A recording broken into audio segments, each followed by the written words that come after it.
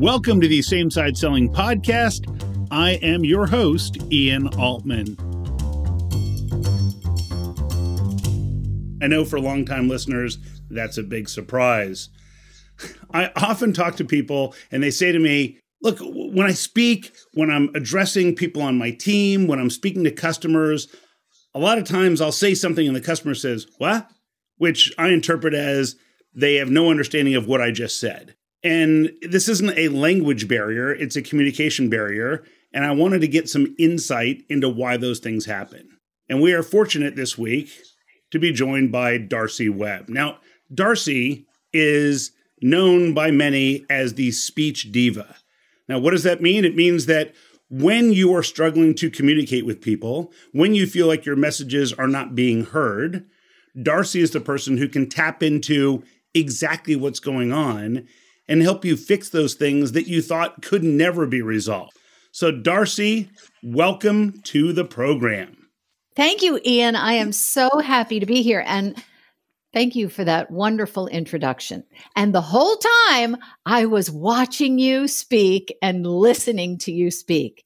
Perfection.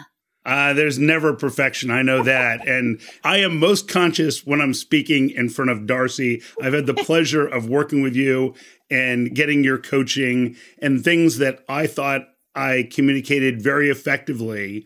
I would listen to the recording and say, wow, that sounded like a mess. And I'd think to myself, oh, I've been saying it like that forever. I'll never be able to solve that. And then you'll give me some sort of exercise that lasts all of, like 12 seconds. Yep. And then you'll say it again. And then everything's fine. So yeah. I wanted our audience to benefit from that. And so can you start by sharing with us, what are some of the biggest blind spots, if you will? What are some of the biggest obstacles or challenges that people face that they may not even be aware of that impedes their ability to communicate? Well, first of all, the majority of us learned how to talk when we were, 1 or 2 years old. So we have this assumption that, I know how to talk. I can do this. I can deliver this. But what we have acquired and accumulated over the many years that we have been speaking are habits. And they are habits that aren't necessarily lazy. They're not lazy, but it's almost as if our tongue is trying to be as efficient as it can be in order to get the message out as quickly as possible.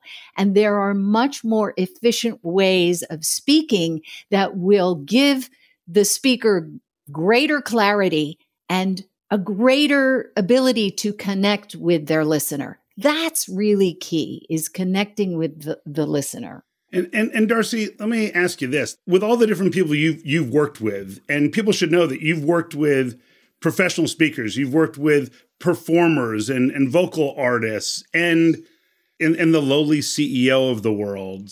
The idea, though, is that you've worked with people at all different levels, and you probably see some of the same tics or challenges across all those different people. So what are some of the things that often get in the way? Over and over again, I see the same things. Well, you and I have talked about this before. People make word sandwiches, right? Where they will take a bunch of words that are really important and they will compress them so that we can't really understand them. And we need vowels and we need consonants. We need to, fill those words with the meaning. And we cannot do that when they are compressed. So that is the first thing that I notice. I also notice that there is a monotone that a lot of people like to speak in, where they just lower their voice, particularly women, and they will talk like this. And it's really hard to tap into the meaning, the intention, the clarity, because you just get really tired of listening to that. You just get tired of it. So I work a lot with speakers on their musicality because that's what makes people listen. Speaking is just another form of singing. I love that concept that speaking is just another form of singing. And it's interesting because the notion of when I first started working with you, I would speak at this same level, like knocking people into the ground. And you said, well, that's great. You have a powerful voice. do you have another one too? And just the whole notion of getting from different resonating so that, you have better control over sound that's coming from your chest versus your throat versus your head, and those things that may be foreign to people. I often find that people will say, oh, the reason I have trouble is because people don't understand this word or that word.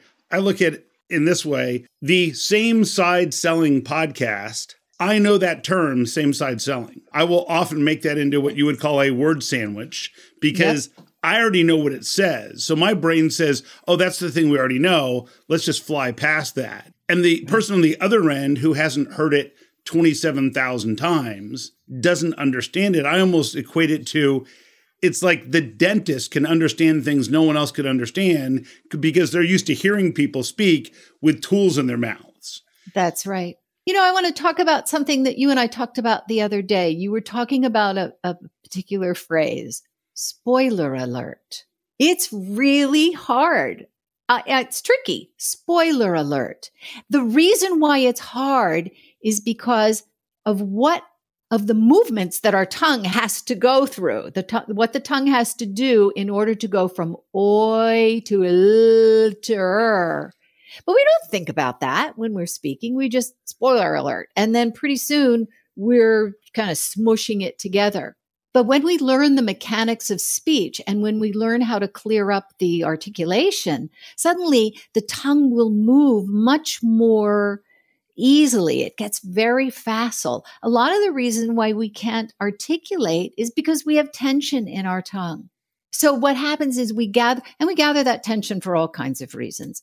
Maybe you grew up, as I did, with people saying to you, shut up. Get out. You're standing in front of the TV. Get out of the way. You talk too much. You're too loud. Lower your voice. That was a lost cause. They couldn't make me do that. They tried. They tried. But what happens is when we are trying not to speak, we pull back our tongue. We gather tension in our tongue. We clench our jaw to keep our words in. And then we don't say anything until it's absolutely time. And then we can't make our tongue move because our tongue is so full of tension. And what happens when it gathers tension is it pulls to the back of the mouth, maybe a little bit, maybe a lot. And it will impede that vocal passageway and keep the sound from coming out fully. And it will also make it harder to move. So I teach a lot of people tongue relaxation exercises, which I think is a fascinating topic. And because we have the benefit of video, we can do some of that as well, mostly because it'll create a very embarrassing moment for me, which my audience will probably thoroughly enjoy. And I will tell you that when I was having this issue, and I said to Darcy, the term spoiler alert is really challenging for me. She said, say it with your tongue out. And I'm like, oh no. And it's true, because as soon as you said, spoiler alert, with my tongue out, then it became, spoiler alert. Now I can say that, which sounds silly that it's easier having done it that way. And you can probably explain why that is. If you want to get top results for your team, take a look at the Same Side Selling Academy. Just visit samesideselling.com to learn more. So what happens is when we release the tongue, and for anybody who's not watching the video, I'm going to describe this. So I ask people to lay their tongue, not stick your tongue out, but lay your tongue on the lower lip. Nice and easy. Yeah, it's good. Just do it for a second, Ian. Just go ahead. So you're leaving it like this. Now, notice that the sides of my tongue are nice and relaxed. I see some people doing this. It's because they don't want to stick their tongue out. That's the other thing. This is a really vulnerable part of us. So to keep our mouths open and stick our tongue out, that's pretty vulnerable. But you're only doing it, like in the privacy of your own home or maybe in front of your bathroom mirror. I have my clients release their tongue for about 30 seconds to a minute. And then you read your presentation or you do a short passage. Also, new Messiah that will ascend the brightest heaven of invention. A kingdom for a stage, and on and on.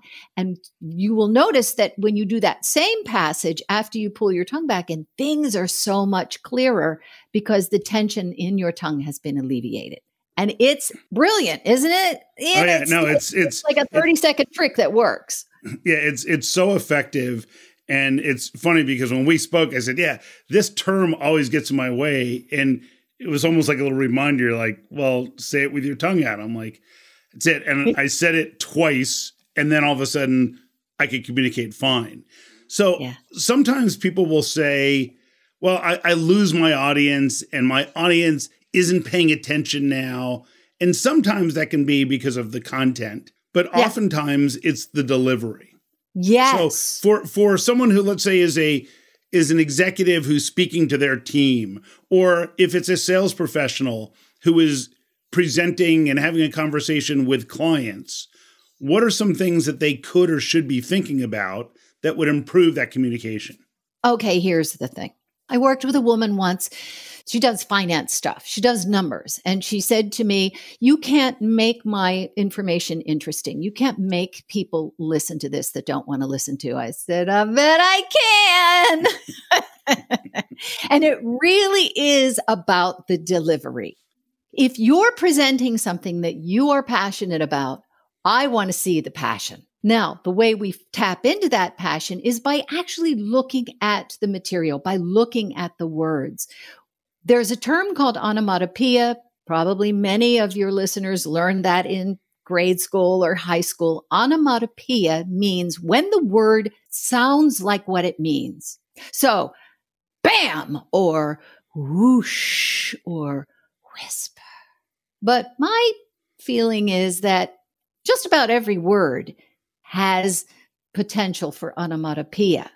And when we start to pay attention to each word and we just give it a little lift with infusing it with what it means, then people's ears are going to go, huh?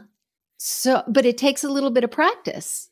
And it really takes paying attention to what's coming out of your mouth. And it gets back to the musicality of it. Because someone could say, well, let's cut to the chase. Or they could say, let's cut to the chase. And that's right. In the latter, it sounds like, you get the feeling of both of those, and it becomes more interesting. And if we change our tone, and if we change our timing a little bit, I think that often people will say, well, they couldn't understand me because I was speaking too fast. How often do you find is it actually the speed of delivery that's the problem? I never tell anybody to slow down because that's like driving with the brakes on. You can fill a word with a vowel sound and make it longer just for impact, or you can talk really, really, really, really, really, really, really, really fast to make an equal impact, but you really want to switch up the variety. It really depends on your message. But if your tongue is moving, if your mouth is moving, you are going to be clear, whether you're speaking slowly or speaking quickly.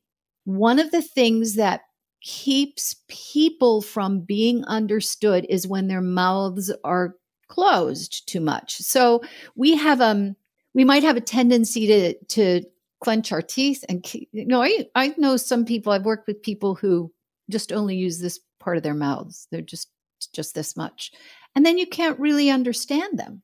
It makes it really hard to talk. So I encourage people to open their mouths by using 2 fingers. So if you take your forefinger and your middle finger and you stick it in your mouth, turn your hand over the other way, Ian, and you're putting it at the edge of the teeth. Yeah. Putting the fingers at the edge of the teeth and then speak. I am so very normal. Right. Or whatever, your presentation, your poem, whatever it is. And you take your fingers out and you've left space between the upper molar and the lower molar so your tongue has room to move. I love that. The other thing that happens is, and for those people who are, again, watching on video, look at my face, how much more expressive I am when I have my fingers in my mouth. So when I take my fingers out, my face is moving. And when you're talking with your face, in addition to your mouth, people are able to connect better, right? So I do have people do exercises facial calisthenics, I call them. Raising the eyebrows, lowering the eyebrows, raising them, lowering them, wrinkling the nose, lifting the cheeks. All of those things contribute to better speech. We don't know it. Well, and I think what's fascinating about this is, one is it's another example of overcoming the monotone, because the monotone in your voice or the monotone in your face are both forms of monotone. So people who speak with no emotion in their face, it just looks kind of boring, and they seem vacant, and they're not attached to their words. And I think that's one issue. I think there's also an element of, if you're speaking about something that you're not excited about, don't expect your audience to be excited about it either. And the last point I want to make is that many people, I believe, when it comes to this video medium that we're using, when people are communicating on Zoom or whatever it is, it's almost like, oh, this isn't an in-person meeting, I'm just on Zoom. Yeah. And I actually believe that it's critical that you're even more emotive on video, because it's a way for you to share some level of emotion and excitement, or any sort of emotion, in a way that they may not get otherwise because you're not in the same room. I just want to go on record as saying I never not wore pants during the pandemic. When people couldn't believe it, I would get up and I would get dressed for work, even though I didn't need to, because I was on Zoom, because then I felt in. Then I had skin in the game, right? Or in that case, you didn't, but I know what you mean. That's right. It's covered. But yeah, and I think the face is, well, my husband is also a coach of performers, and he would always tell his musical theater performers, it's no disgrace to use your face. This is the most powerful organ we have of expression next to our voice. If we don't use the two of them in tandem, you're going to lose your listener. It's fascinating, because I find that when I'm speaking in front of large audiences, and it's an interesting dynamic, when there's a few hundred people and they don't have what's called IMAG or image magnification, then sometimes little facial expressions that I will use can get lost. In a larger audience where they have image magnification, so now my image is up on screen, that's when every little gets like a great response from the audience. And what we realize is that when you're communicating via Zoom or video, whatever platform you're using, Zoom, Teams, whatever, that you have image magnification, and they're seeing your face and your emotions. And you can say, that's a really good question, versus, well, that's a good question. I mean, it's a different way of communicating that I think is often lost. What are some of the things that you would encourage people to start with? If someone said, look, I want to improve my communication, what are 2 or 3 things that they could start with right away that would put them on the road where they'll start to see a noticeable difference pretty quickly? I would say the first 2 things to do would be to open the mouth. So the exercise with the tongue is useful because it will make you more articulate, but it also brings awareness to the words that are coming out of your mouth. You know, you start to, especially if you're saying the same things over and over again, you stop listening to yourself. You have to remain in the moment in order to really have an impact. In order for people to really connect with your words, you have to be invested in your words. So the second thing would be also 2 fingers in your mouth. And the third thing, I'm giving you a third thing here, it's really important, is to just take 30 seconds when no one is looking and move your face really in, I'm going to describe this for people who aren't watching, make ugly faces. They call it gurning in England, where they have these actual gurning contests, and they look like this. And those of you who are not watching video, you should go onto YouTube right now. Go to samesideselling.com, pull up the video, because it's worth seeing. Yeah, because what you're really doing are pulling faces, ugly faces that you might make to your little kids when, you're scaring them. Because what you're doing is you're waking up those muscles in your face. This is one of the ways you express yourself, and you're bringing the blood up to those muscles in that face, and it makes a huge difference. Brilliant. Brilliant. So, Darcy, what's the best way for people to connect with you, to follow you, to learn more about what you're doing? Because the work you do, every time I speak to you, I learn something new. And I think our audience will benefit from that as well. Thank you, Ian. And I would love it if people reached out to me. My website is darcyweb.com. And if you put yourself on the mailing list, then there's a free warm-up. And I think my facial warm-up is in there as well. The other way you can reach me is through LinkedIn at Darcy Webb. If you just search me there, then you will find me there. I'm also on Instagram at Darcy the Speech Diva. There you have it.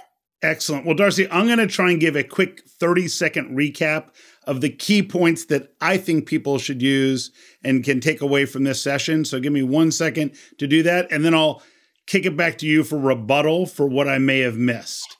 So the ones that Darcy mentioned to me that really stuck out are, number one, it's not about the speed, it's about the clarity of your words. So if you're not being very clear, recognize that it could be the tension in your jaw, in your mouth, in your throat that is causing that. So the two exercises Darcy gave us are, one is speaking with your tongue out, just relaxed.